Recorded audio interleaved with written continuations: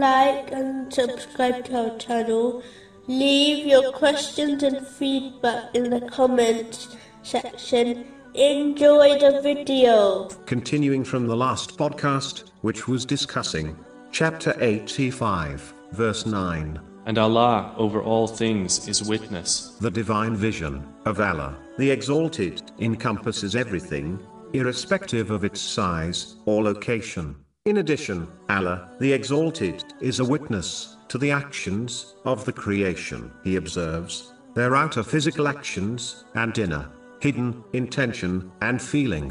Nothing can escape this divine vision. A Muslim should therefore strive in obedience to Allah, the Exalted, in order to reach the level where they become constantly vigilant of the divine vision.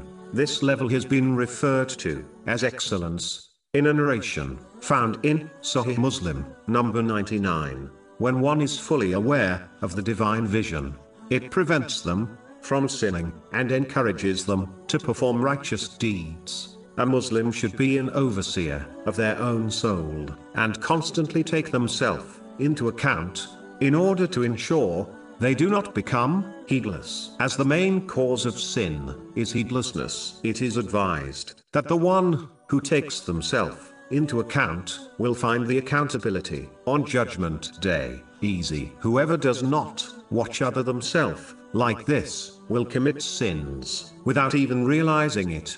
A Muslim should also ensure they keep a watchful eye on all those people under their care and advise them accordingly, as this is a responsibility given to them by Allah, the Exalted, which is confirmed in a narration found in Sunan Abu Dawud, number 2928.